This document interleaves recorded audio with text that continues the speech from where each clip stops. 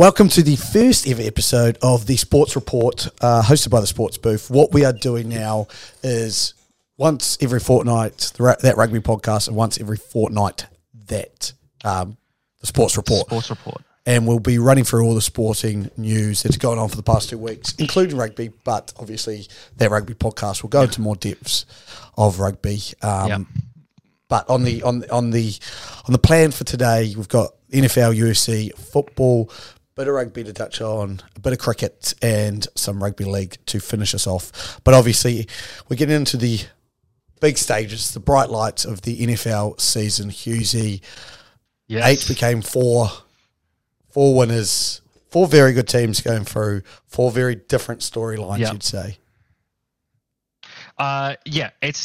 Let's run over our matchups that we've had this week. So we had, to kick us off, Houston versus Baltimore. So Houston, the fairy tale, rookie head coach, rookie quarterback team that picked number 2 overall last year and traded up to draft number 3 overall. And they smashed it out of the park with their draft picks. You know, CJ Stroud, Will Anderson Jr., both been great. Derek Stingley Jr., who they picked last year, was really, really good as well. D'Amico Ryans came in and seemed like an amazing coach. I think last year's coach, Lovie Smith, I think he did a good job with the pieces he had, to be fair, right? But you could see D'Amico Ryans is on another level. I think Lovie Smith should get a job elsewhere because what he managing to get any wins out of that Houston team with a lack of draft capital, a lack of players, lack of support overall, it's pretty incredible. So I think he should get a look somewhere else. And they made it through the season, ended up winning the AFC South after the Jacksonville Jaguars choked it away in the last week of the season. That's why you don't fuck with the terrible towel. They choked away their playoffs, and Houston made it in, and they match up week 1 against the red-hot Cleveland Browns, who finished with a better record than them, but finished second in the AFC North, and the Texans ran all over them. A lot of turnovers from the Browns, and it was the rookie versus the vet, and the rookie came out on top there. But this week, they came up against the big boys, the winners of the AFC North, the number 1 seed in the AFC, the Baltimore Ravens. And this is where you saw a world of difference between a rookie quarterback and an elite quarterback, the MVP presumptive Lamar Jackson, who had an absolutely fantastic game. There's always the question of rust versus wear and tear. You know, the Ravens sat all their players in the last week to give the Steelers a chance to beat all 53 players on their roster, which they did, starters and second strings. But Baltimore showed why they are going to the AFC Championship game and why they're going to be hosting it, because they were just a class above the Texans. Our next game, probably the second most exciting game of the week. And that's saying something given that it finished 24-21 with San Francisco and Green Bay. Now, the scoreline at the end makes it seem a bit closer than what it actually was sort of during the latter half of the game. I feel like the 49ers sort of pulled away a little bit in the fourth quarter. But huge respect to the Packers, who have somehow found themselves another competent quarterback. You know, they just keep ticking them off. And the fact that they made it as far as a 7 seed and took the 1 seed all the way to 3 points is pretty impressive. And I know a lot of people were down on Matt LaFleur after a pretty ordinary 2022 season with Aaron Rodgers. But everyone's a bit uncertain on Love because, to be quite honest, in the 3 seasons prior to this that Love had been in the NFL, where he'd come in to spell Rodgers, hadn't really done that much to justify his first-round draft status. This year, though, particularly second half of the season when they went on that run, he showed why he was a first-round pick. He's shown some excellent touch, and this is a roster without that much talent at the wide receiver position, like no super high draft picks at the wide receiver position. I think second round is the highest they've drafted a wide receiver. So I could be wrong. They probably drafted a receiver in the first round this year. I don't actually remember who they picked this year. But either way, I wouldn't say there's an elite receiver on this roster. Would agree. I think that's a fair statement to make. Yeah, I would agree as well. Let me check. Actually, let me do it. No, they picked a defensive end, right? They didn't pick one. Okay, I was right. I'm sure I would have remembered. They picked one in the second round, Jaden Reed. And I think the year before Watson was Christian Watson. I think it was. It's a Watson. It's something Watson. He was in the second round as well. I believe so. Fair play to them. Their defense was good as well, but the 49ers again showed why they're the 1 seed. Then we traveled to what I think is the best story of these playoffs and my unofficial team I'm rooting for. We had Detroit with Tampa Bay. Both these teams had great runs to come in. No one expected Tampa Bay to do anything this year, considering they didn't know who their starting quarterback was going to be, whether it was going to be Baker Mayfield or Trask. And I guess they benefit from a pretty ordinary NFC South. Though it was a tight division, but it was, in the same way that I can't even. There's an analogy about sewer pipes and blockages there, but I don't really want to get into all that detail. But Tampa Bay came out on top of that shit pile, and then they did a really good job in the first week of the playoffs. They've actually been playing really well as well. And this is the thing: you look at all these teams. What's sort of the consistent theme about the teams that made it to the divisional round? They had momentum going into the playoffs, right? Miami, a team who didn't make it past the wild card round, no momentum, right? Dallas and Philadelphia, no momentum. They're out week one as well. So Tampa Bay came with that momentum, took it to the Eagles, and then they had a really close game against Detroit, but they had 2 turnovers in this game, and that was the difference. That was given that it was a game-sealing interception, that really was the difference at all. I still thought Baker played really well. I still think he's their starting quarterback next year. I still think this Tampa Bay roster is loaded with talent that everyone overlooks just because Tom Brady left. But Detroit proved their worth. They're going to the NFC Championship game, and I hope, beyond hope, that they go to the Super Bowl, because if there's a city in America that deserves to have a Super Bowl team, it's Detroit, given everything they've gone through over the last however many years. Just awful. And the people that are still fans of this team are incredible. Then we had the most recent game, and probably the most highly anticipated game, and it lived up to its billing: Kansas City versus Buffalo, but Kansas City in Buffalo for the first time in the playoffs. They met up earlier this year. Buffalo won. They played in 2022, and I believe Buffalo won then as well. So Kansas City, not really. They didn't meet in the postseason in 2022, obviously, but they did they meet in the post? No, 2022. I'm getting my years mixed up. They didn't meet in the postseason of 2022, which was 2023, the start of 2023, because Cincinnati beat Buffalo and then Kansas City beat Cincinnati. But they met during the regular season this year and lost. Kansas City, that is. They go into Buffalo. Fans are throwing snowballs at players trying to catch touchdowns in the end zone, which is fucking filthy if you ask me. You should be banned for life for doing that. That is when you're actively interfering with a game. That is beyond the pale to me. That you are there as a sports fan. You are not there to physically affect the outcome of the game. The way you affect the outcome of the game is cheering and booing, right? If you do anything to interfere with play on the field in a physical manner, you should be thrown out and banned, because that is not what sports is about, right? Those players have earned the right to compete against each other, not against you in the crowd, drunk guy with a beer belly who swears he could have played college football if not for a bum knee. They're not there against you. Snowballs aren't part of football, right? Unless you're chucking it at other people in the crowd. Fair game, right? When you're chucking at players playing the game, when they're coming off the field, not on. But despite that, Kansas City, Patrick Mahomes proved why he is the best quarterback in the league, the heir to Brady. He overcame a hostile environment. Josh Allen played amazingly. Josh Allen played really, really well. Kansas City defense played a little bit better. And in the end, typical Buffalo, it came down to a kick that missed wide right. And Kansas City walk away with the win. They traveled to Baltimore for the AFC Championship game. You get the feeling that my initial look at the 4 teams that are remaining, Baltimore, San Fran, Detroit, Kansas City, if I was to power rank them, I would sort of say Baltimore, San Francisco, and Kansas City are all pretty level. They're all pretty even. And then Detroit's like half a step below them. Detroit is definitively the underdog of the 4 remaining teams. It is the lowest seed of all the remaining teams. And it's going to have to be a miracle for that team to get through San Francisco. However, San Francisco did look mortal against Green Bay. They didn't look as good as we thought maybe they would. Again, is that rust versus rhythm, momentum, all that sort of stuff? Detroit is definitely riding a wave of support. They've got a feel about them of a team with a little bit of destiny, but destiny can swiftly come to an end when you run into a brick wall, which is what they have in San Francisco. Kansas City and Baltimore. Geez, I couldn't pick. I can't pick a team there. Like Baltimore's at home, they're playing incredibly, but it's Patrick Mahomes in the postseason. You know, like you can't bet against him, right? Dumb money. It's his sixth straight AFC Championship game.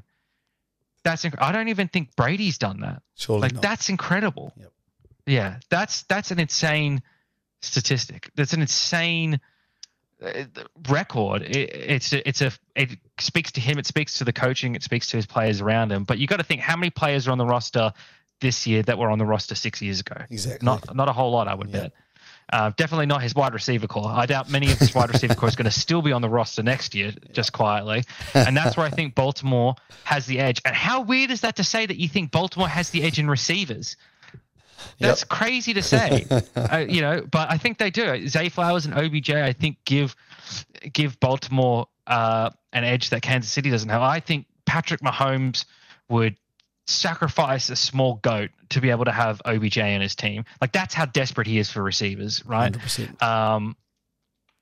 But yeah, it's gonna be some real interesting championship games. I'm so excited for that. As you can tell by the jersey, big NFL fan. Even though my team lost in the playoffs, doesn't matter to me. I'm excited for these championship games. So you've given us all that, and you've said you can't pick, but now I'm going to put you on the spot and say you have to pick. Yeah. What does your Super Bowl look like? This is my wish. This is what I'm praying. This is what I'm rooting for is Kansas City versus Detroit, because that was the kickoff game of the season and Detroit won that game. Yep. That's my wish, to see those two match up again in the Super Bowl. So imagine the first game of the season and last game of the season, it's the same matchup. How great would that be? I'm a stats and numbers nerd, so that to me is like, oof, yeah, would be very excited for that. So that would be my ideal Super Bowl matchup. That's what I'm wishing for. Realistically, I think it's probably going to be Kansas City and San Francisco, because I can't pick against Mahomes. How can you pick against Mahomes? You know, it's just it feels like that anytime you think he's down and out, he just finds a way to win. He wills his way to win. It's like, yeah, I just can't do it. I feel like unexplainable. It's like if I pick against Mahomes, I'm just going to feel, if I pick Baltimore, I'm just going to feel stupid when Mahomes wins, right? I'm just going to feel like a complete idiot. Yeah, I get that. And you know what I like to do? Sometimes I like to feel like a complete idiot, because I think Baltimore is going to stop Mahomes in this chat. Yeah. As you can tell from the tough year that I've had. Well, it could all be changing soon. Yep. Which you can touch base on soon. But I think in Atlanta. Yep. I think Baltimore get the job done. I just do. I have that feeling about Baltimore this year. Like, they were 10-all against the Texans at halftime, and I just didn't feel any doubt that they were not going to come out on top. Like, it just feels that way. Yeah. It feels like Lamar, that defense is playing at another level. As you said, Mahomes is struggling with receiver help more than struggling with himself. But I see this Baltimore D and Lamar, the Harballs, they're fucking running the show at the moment. So I just see the storyline playing out like that. Over the other side, yeah, I'd love to say the Lions win, but I think that's where real dumb money comes in, is when you're talking about the 49ers. Like, to bet against the 49ers, I think would be really stupid in that situation. My heart, as you said, I would love to see Detroit in a Super Bowl. I think everyone would, but that 49ers team, they're just too good. They are too good. So I'm going 49ers Ravens, which I think everyone's probably, that's where the hot money will be going. But I wouldn't mind seeing Kansas City upset. Like, I love, like you've said, we're numbers men. I love seeing greatness in front of us. And, like, you often don't understand the greatness until it's gone. And we probably did that very much with Tom Brady. But if Mahomes makes another Super Bowl, we're just sitting there and going, this is, the greatest quarterback of all time, with the wide receiver core he's got. It's so weird to think, like, at the end of Brady's career, when we're thinking he's done all this, we're never going to see another player do anything like this again. And we're starting to see it right now. But, like, before Brady even retired, we were seeing this from Mahomes, right? And we're seeing it continue. It is absolutely crazy to think about. If he makes it to a Super Bowl, it'll be his 4th Super Bowl, right? Brady went to a total of 10. All right, and that 9 or 10? 9. He won 7 and lost 2. No, 1 7. That's right. He only lost 2 because he didn't he lose twice to the Giants? 3. Yeah, because he lost to the Eagles. He lost to the Eagles and the Giants twice. Yep. So he went to 10. So went to 10, won 7, right? So Mahomes we've gone to 4, and Brady did a lot of his Super Bowls in his 30s, and Mahomes is not yet 30. Mahomes is not yet 30, and he's actually on a surprisingly team-friendly deal as well, like Brady was on for all those years. Mahomes, it sounds like big money, but spread out over 10 years compared to some of these other contracts we're seeing and how much they're going to increase over time. Every year, the highest paid player changes, right, for a reason. So I think Mahomes and the Chiefs did a very smart move there. I think Mahomes was very, very smart in recognizing that, yes, I need to secure my bag, but I need to get – I like winning, so I want my team to have money to – pay out as well. But speaking of smart decisions, some big decisions coming up for a lot of franchises in the NFL, including your own Atlanta Falcons and my Pittsburgh Steelers, and that is coaching hires. You're looking for a new head coach after the most consistently below average coach, I think, in NFL history. 3 straight years of 7 and 10 it's impressive. Just I guess the Falcons were looking for consistency and they found it, but consistency in the wrong direction. However, I think this year there are actually some of the best head coaching candidates that we've seen in a while. There is a bevy of talent out there. The leading name, of course, is Bill Belichick, who still wants to coach. Greatest coach of all time. He'll probably go down as the greatest coach of all time. If he wins a Super Bowl with another franchise, I think that's pretty well cemented. They might have to call it the Lombardi Belichick Trophy. Looking around the rest of the league, we already have 2 confirmed head coaching hires. Both of them, I think, pretty obvious. Raiders, Antonio Pierce, the interim head coach from the year after Josh McDaniels was fired. He elevated this team. His players fell in love with him. Las Vegas fell in love with him. He brings a good Raider attitude, I think. Very much. The Raiders Great always way to put it. when they were exactly when they're at their best, when they're at their peak, they are arseholes. They're the dickheads of the league, and that's where they like to be. And that's what Antonio Pierce brings. Now, I'm not saying he's an arsehole or a dickhead, but I think he brings the attitude necessary to be that. I think Gruden actually did that as well, until he sort of was probably undone by some controversial emails and things like that. I won't go into the full details of that, but I think Gruden had the right idea there. I think Gruden is probably a generation too late. I think Antonio Pierce is young enough to respond to the players, and the players to respond to him. So I think he's a great hire there. The Patriots hired internally. They had a succession plan in place, so they didn't need to go through a full coaching interview process, and they hired Gerard Mayo, a former Patriots linebacker. Stayed entirely within their system in terms of a coach and things like that. Great hire. I think he's a really respected name in that building, provides some continuity for the players as well.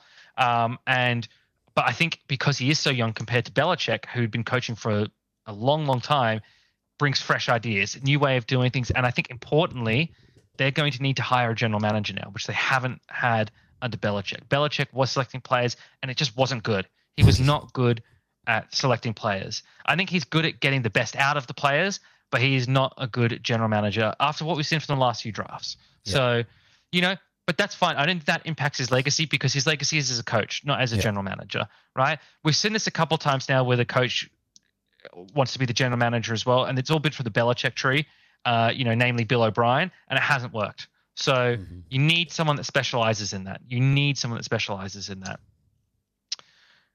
Speaking of other head coach openings, we've got the Carolina Panthers. That I don't know if I'd want to go there if I'm a coaching candidate. That seems like a good place for your career to die. I think if you're a first-time head coach, that's not somewhere you want to go. I think that is a job for someone with previous coaching experience who is likely to get another job if this one doesn't work out, because the owner, David Tepper, seems pretty toxic from what we've seen through the year. Throwing a drink on fans, firing a head coach in his first year. allegedly overruling their preferred quarterback pick of CJ Stroud to get Bryce Young. Yeah, I don't know. It's not somewhere I'd particularly want to go if I'm a first-time head coach. Other head coaching positions, Los Angeles Chargers, which is another one that Belichick has looked into. I think that's a very attractive one. I think that's got a team with a really good quarterback, really good pieces on defense and offense. But new head coach, new general manager, I think that'll be a good one. And I think AFC West can be real competitive with them, the Raiders, and maybe even the Broncos coming at the Chiefs. We say that every year, and Mahomes still wins. So who knows? Nothing changes. Who knows? Yeah. A few other teams have got coordinator changes, but other head coaching ones. The Titans have moved on from Mike Vrabel. I think that one's a little bit of a surprise. Yep. I personally would have probably stuck with him, given that he was first year with Will Levis as his rookie quarterback. I think Vrabel still had something to offer. I think whichever team gets him, whether it's as a defensive coordinator or a head coach, will be getting a steal. Will be getting a steal, the fact that he's available. The Commanders is another big one. They started out sort of hot and really petered out. Rivera really hasn't done enough with them. They don't have a quarterback. They're in a division with two elite quarterbacks in Hurts and Dak Prescott. And yes, I am saying elite. They are elite. They were fantastic during the regular season. Hurts went to a Super Bowl last year. Dak was really, really good during the regular season. His postseason work leaves something to be desired, sure, but I still think he is an elite quarterback. He is someone you can win a championship with. You can win a championship with Dak Prescott, I think. So Washington, they need something like that. They've got really good wide receivers in Terry McLaurin, Jahan Dotson. They've got pieces there. I think it's a quarterback and a coach that they really need to look into. And the Seattle Seahawks is another one. Pete Carroll stepping back into like a coaching manager type role, coaching advisor. Basically, we want to keep you around, but we want someone else to do the day-to-day stuff. You're getting a bit old. And I think that is an attractive job as well. So very interesting offseason coming up for the NFL. Really loaded with questions. A quarterback heavy draft, which always makes things interesting as well. We'll see what happens. I am for one am looking forward to it. Yeah, we'll get the season rolled out, and then I imagine it'll be the merry-go-round and the circus will go alight in the NFL world in the off season. Like, it's going to be one of those off seasons that you won't stop hearing news stories coming from here. With the draft, like you just said, top-heavy quarterbacks, who's going to move their pieces, who's going to try and make a big splash. I think especially after what Houston did by moving up to 3 as well to get Will Anderson, having Stroud, and having such a good year. I think some teams will go, can we get that blueprint? So, and there's some teams that want to move. There's some teams, obviously the Bears, number one pick. Teams that probably want to move down, Yeah, 100%. Cardinals might want to move down. There's quite a few good quarterbacks in here. We know the top 3, definitely the top 2 picks are going to be quarterbacks, potentially even top 4. They're sitting at 4, so they might see if someone wants to come up to 4 and grab a piece there, grab themselves an extra first-round pick. The Bears have got 2 first-round picks as well, courtesy of the Panthers. So they could use that second first-round pick to move up to grab another early first-round pick and sacrifice next year's first-round pick, so on and so forth. There's lots of options there for these teams. The Bears are the team I'm really looking at to potentially make some big moves in this draft, considering they're already picking number 1 overall. I think they really need to decide in this draft whether, the biggest question for them is Justin Fields their quarterback of the future, or do they think it's going to be Caleb Williams or Drake May? Mm-hmm. Personally, I don't know about Caleb Williams. I'm very uncertain on him based on he seems like a bit of a flat track bully, to be honest. So I don't know how well that'll translate to the NFL. If you're the Bears general manager, Hughesy, what are you doing right now? Obviously, this will change up to, but right now, in the position right now, today. I think Justin Fields can be their quarterback. I think he can be their quarterback. He has shown enough to Look, unless you're all in on Drake May, I don't think you should be all in on Caleb Williams. To be honest, I don't think he's it. And look, I might end up looking like an idiot later on, but I don't think he's it. I think Drake May is the quarterback that is the top quarterback in this draft. If you think he is him, if you think he is the top prospect, or maybe some other quarterback, it's just not Caleb Williams. If you think that whatever quarterback you get is the answer, is that much better than Justin Fields, then you take that quarterback and you look to trade Fields for a second round pick, right? Or you might leverage Fields and your other first round pick for an earlier first round pick, right? So you might trade to one of these teams that need a quarterback who they might like Justin Fields. So maybe your Patriots or someone like that who's picking early in the draft. You might trade your extra first round pick and Justin Fields to the Patriots for their early first round pick, take a quarterback and take another key piece, someone on the board, maybe an offensive tackle or a wide receiver, another really talented player. So it really comes down to whether you believe in Justin Fields or not. If you do believe in Justin Fields, you trade out of the number one spot and you charge as much for it as you can get. Yep. You fleece whatever team wants that number one pick, because I'm sure there are teams out there who are sold on Caleb Williams or Drake May or whoever it may be, and are convinced that that's the piece they need to win a championship. And you take that team to the bank. You take them for everything they're worth and a little bit on top, right? Because that pick is in a quarterback-heavy draft where people think these are all franchise quarterbacks. Everyone wants a slice of that pie. You get what you can get for that. Interesting. Going to be interesting. Shall we move on to the UFC? Where South Africa win again. God, I hate having to say this. The South Africans end up on top again. It's been a good last 6 months or so for South Africa, right? They win the World Cup, for the Rugby World Cup, obviously. They take Israel to the International Criminal Court of genocide charges and appear, and for the first time in their history, seem to have the moral high ground. It's amazing to say about apartheid nation. They seem that they're the moral compass of the world right now, and then they beat a bigoted homophobe in the UFC. So it's just an incredible 6 month run for them. Yes, I mean it is incredible. And Du Plessis, who we were talking about, beat Strickland for the UFC championship, which was once upon a time Israel Adesanya's championship, so a New Zealander, which was once upon a time Robert Whittaker's, an Australian's championship. Yeah. So I'm thinking, just putting on my Dana White bald cap, the rugby championship happens. Why not? Yeah. Why not just have a 1v1v1, like a freeway, all of a sudden, Australia, New Zealand, South Africa in there. You go the day after a Bledisloe or the day after one of the South Africa versus New Zealand game, have one of the greatest events in the world. Maybe you don't do it at freeway, but you do it. Or you work with the Rugby Championship and the opener to Australia versus New Zealand as Robert Whittaker versus Israel Adesanya, right? In the stadium. Yeah, in I the love stadium. that. And in then the stadium, charge a little bit extra and bring UFC people to a rugby game. The winner of that bring rugby people to a UFC match. Fights Du Plessis, and or we all of a sudden have our tri-nations of UFC. Then the opener to New Zealand versus South Africa is Adesanya versus Du Plessis, and the opener to Australia versus South Africa is Whittaker versus Du Plessis as well. You do that, and then look, I don't know that much about UFC, so I don't know the logistics of that work, if that would even be possible. I don't think they'd have enough time between fights, unfortunately. But they would probably be fucked up. They would be severely fucked up. We'll put on our bald cap, and then Dana White will quickly tell us to get fucked. Yeah. But you would like to mention, obviously, a big money move in the UFC. Yes.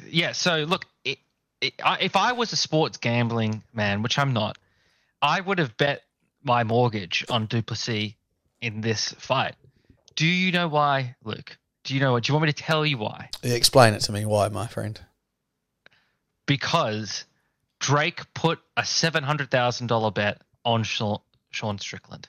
That is the undefeated sporting death knell. Is if Drake is in your corner, you're guaranteed to lose. The fact that he put $700,000 down on Strickland, I should have put $700,000 down on Du Plessis if I was a betting man. is just, it's hard to feel sorry for Strickland in any sort of sense, but that was really the kiss of death. Yeah, that'll set you on a path that you don't want to go on, and Drake settled it for him. But some exciting times coming up in the UFC. Obviously, Du Plessis as well called out Adesanya, so it'll be interesting. Adesanya, I think, reported back this morning saying our paths are coming together, so we may see Israel back in the octagon. Yeah, which I can't wait to see. I hope he wins. We'll move quickly onto football. I can't stand another South African win over New Zealand. I can't do it. We'll just move on to the football quickly. And the reason I want to move on to football, there's not been a lot of football. There's they've had their international break and then they're coming back slowly into the EPL and stuff like that. But the A-League has made some news this week, and it's good to talk about because obviously we're supporters of Super Rugby, the NRL, all of that. A-League is the biggest competition in Australasia, whatever you want to say. They're in some serious financial trouble. They're cutting up to half of their staff, apparently. A lot being in the marketing team where the redundancies are going to come in. They chucked in a Unite round, which is very similar to your Gather rounds, your Super rounds, your Magic rounds, where all the games are happening at one stadium. 12 games were happening in Sydney. They had less than 48,000 fans come in, which I believe is even less than what Super Round got. What Super Round isn't big in Melbourne either. Yeah. We've talked about that pretty heavily. So it's just not looking good in the A-League world. I have my opinions of this. I always think the A-League's going to struggle a little bit. I love what they've done with setting up the second division, and they're working on that, and I think that'll get them on the right course, because the A-League is built around like clubs, but clubs that have just been built out of nothing, if you know what I mean. Like the Wellington Phoenix were built as a franchise. We're about to get another one in Auckland. That's just going to be a franchise.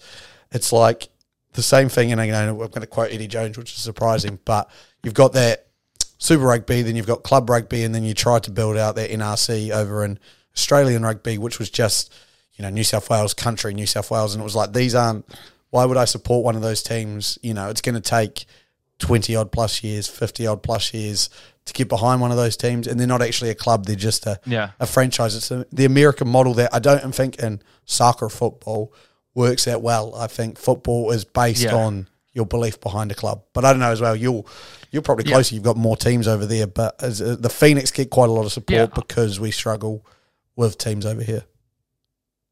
Yeah, look, I'd love to see what's good about English football is that in every town and village has got a club, right? And it is a club. It's a local part of the community. So I think I'd love to see, particularly, I think there is, to be quite honest, and this might just be my geography bias, but I think football would be very popular north of the bridge, right?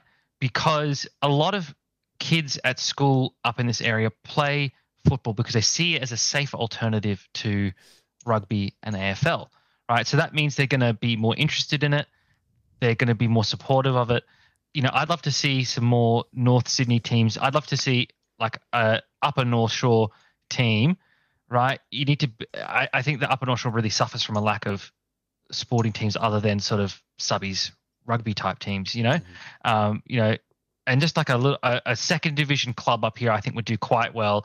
You've got public transport all the way up here as well, which works well. I think, there's a real too much focus of south of the bridge sometimes. And I think that market is already pretty saturated with your NBL, NRL, AFL, even cricket. It's all way too focused on those two stadiums, right?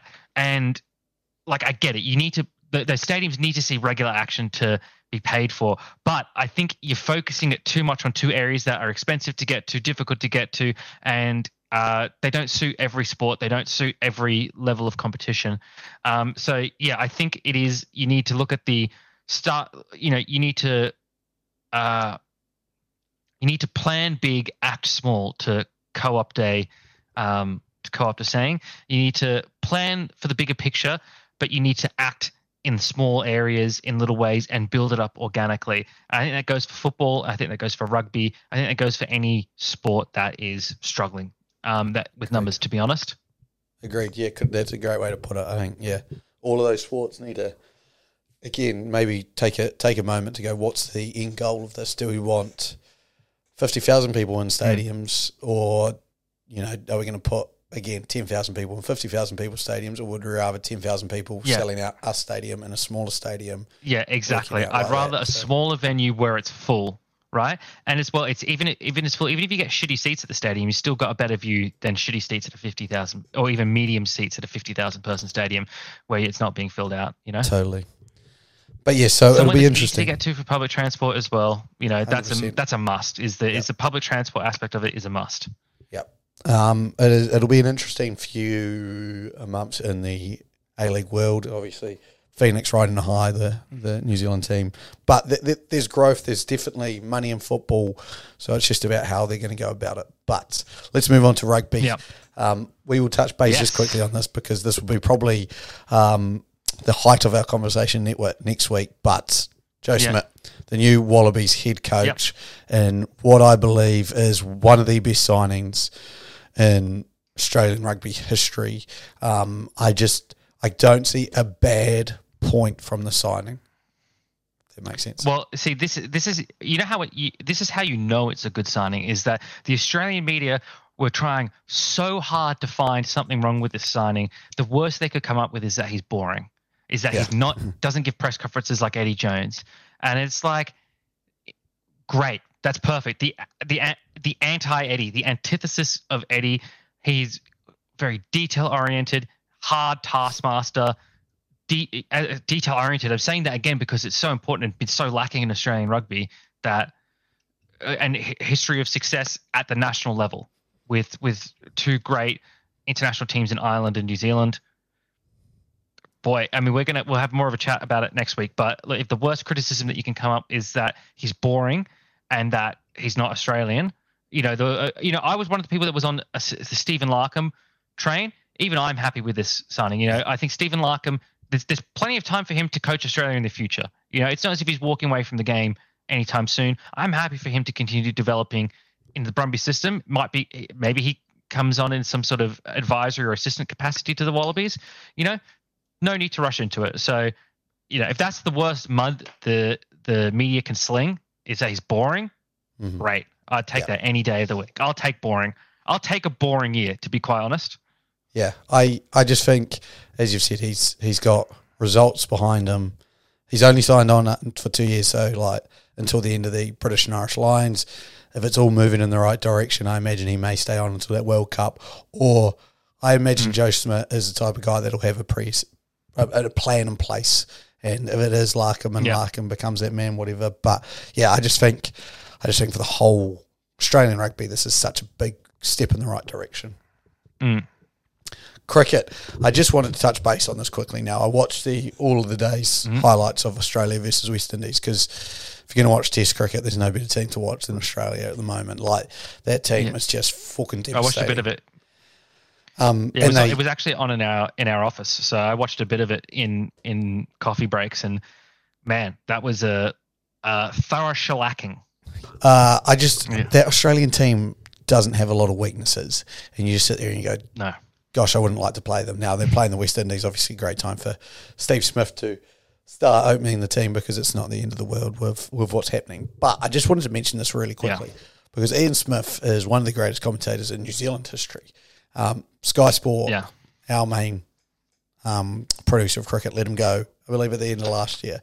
And hearing him on Australian cricket is like a breath of fresh air. Like, I just love hearing him as a New Zealander speaking on Australian cricket. I love what Aussie cricket have done with getting him in there.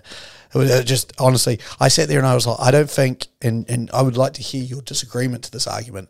I think cricket commentators may be the best commentators in the world.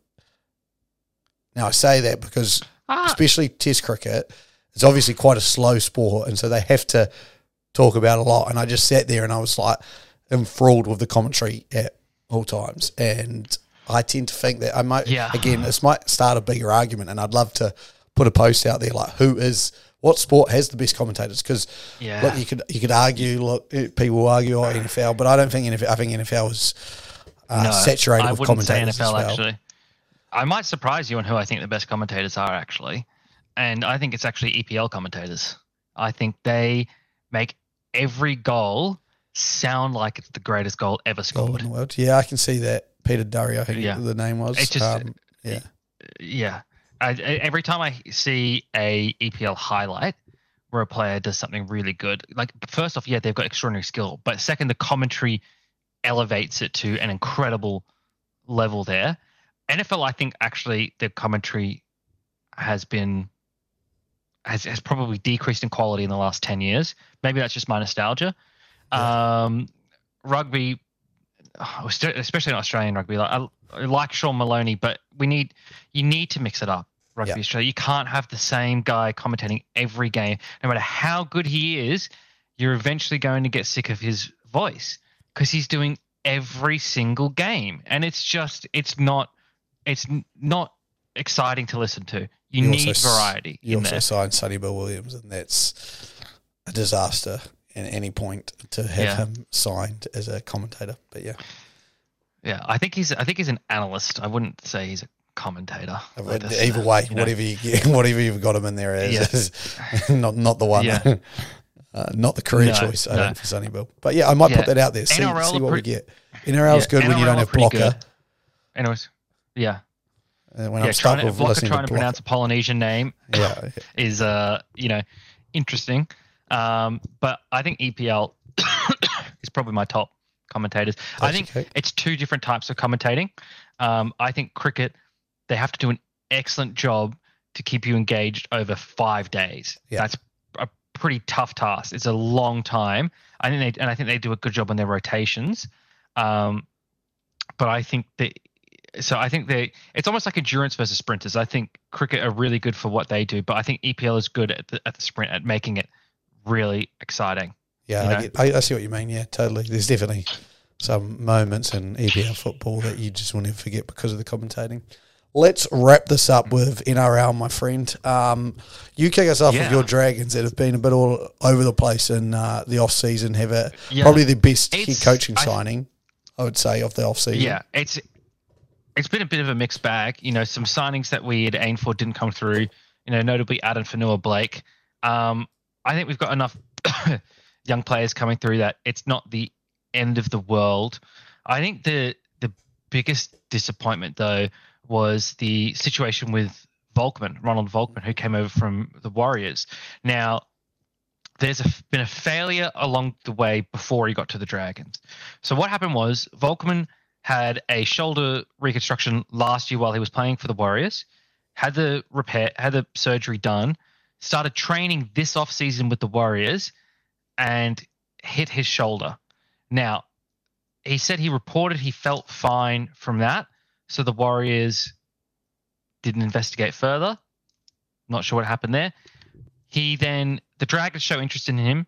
He then requests a release from the Warriors, who release him, and he comes over to the Dragons. They announce their intention to sign him pending a medical check, and in that medical check, it revealed that his shoulder would require further surgery. So the Dragons don't go ahead with the contract. Now, the Dragons copped a lot of flack for that, but at the same time, why would you pay for someone else's mistake when this player's going to miss the whole year? I don't think that's on the Dragons. Like, that's a pretty standard clause in any player contract, is to sign them pending passing a medical exam, and ensuring that they are in one piece. That's in the NFL as well. And a good example from the NFL, Larry Ogunjobi went to sign with the Chicago Bears. He didn't pass his medical, so they canceled his contract, and then he ended up going to another club in the Steelers. So that's a pretty standard clause in a lot of sporting contracts. For me, I think the Warriors CEO was probably a bit flippant on this, saying, I would have thought the medical test was something that you would do as due diligence before you sign the contract. And it's a bit like, well, yeah, they did. That's why they didn't sign the contract. That's why the contract's been voided. I think the due diligence wasn't done on the Warriors side when you have a player coming back from a shoulder reconstruction. There was a significant hit to his shoulder during off-season training, and you didn't check it out fully. So that's where I see it. Either that or Volkman made it out to be less discomfort, less pain than what it actually was. And I think that's probably the most likely scenario, to be quite honest, is that he thought, it's just a stinger. I'll get over this pain. It'll be fine. And then it just wasn't. And now because of that, he's landed in the unfortunate position of being clubless and facing a hefty medical bill. Yeah, I imagine, as a neutral kind of on this, like obviously I have support for the Warriors. You're a young player who's looking to break through in a career. You see an opportunity to get to the Dragons, you're probably going to take it. And as you said, probably just think, oh, I've got a bit of a sore shoulder, it'll be right. Obviously, as you said, a medical finds all this out. I think it's agreed, like a player shouldn't be released until a medical has been completed by another team, in my opinion. That's where this, like, he said, yes, I want to go enjoy the Dragons. NRL terrible contract situation, you know, just the NRL contracts in general is just terrible. It is, because as the Warriors, you're not going to, we if you don't want to be here, yes, we'll let you go, 100%, cool. Like, if you want to go, there's another opportunity, go. And then you go, oh, but we've got to wait until you actually have this medical. It makes no sense. Like, it's 100% the dumbest thing ever. Like, at least if you look at the EPL, they do medicals before the transfer goes through. There's some money that obviously gets exchanged. So they do the medical before the transfer happens, and it makes sense because there's money being exchanged. There's no reason for the Warriors to keep Volkman on their books while he does a medical at another team. You know what I mean? Like, and again, it's the NRL as a whole has an issue there. I think Volkman probably saw an opportunity. Now we're in this sticky situation. It's an eye-opener, I think, for the NRL, and I hope that makes them go, maybe we need to change this. Maybe we need to adjust what we're doing because, you don't want this to happen to anyone. Like I'm sure both teams did not want this to happen. Like, to me, Volkman was a great signing for the Dragons. He was also not needed at the Warriors. Like, it was a good world until obviously the injury came up. So, yeah, unfortunate. But what do you reckon about Flanno, my friend? Let's get into Flanno more importantly. What can he do with these Dragons? So I think it's probably the second biggest story of the NRL offseason and going into the season behind Madge Maguire at the Blues, because I think Origin is always the biggest story of the year. Yeah. But I think after that, it's Flanagan and the Dragons, because Dragons are one of the core clubs of the NRL. You know, like, they've got a solid fan base throughout New South Wales and beyond, but particularly in that Illawarra region and the St George's area. I think Flanagan's a good hire. He's been in the system. He's a premiership winning coach.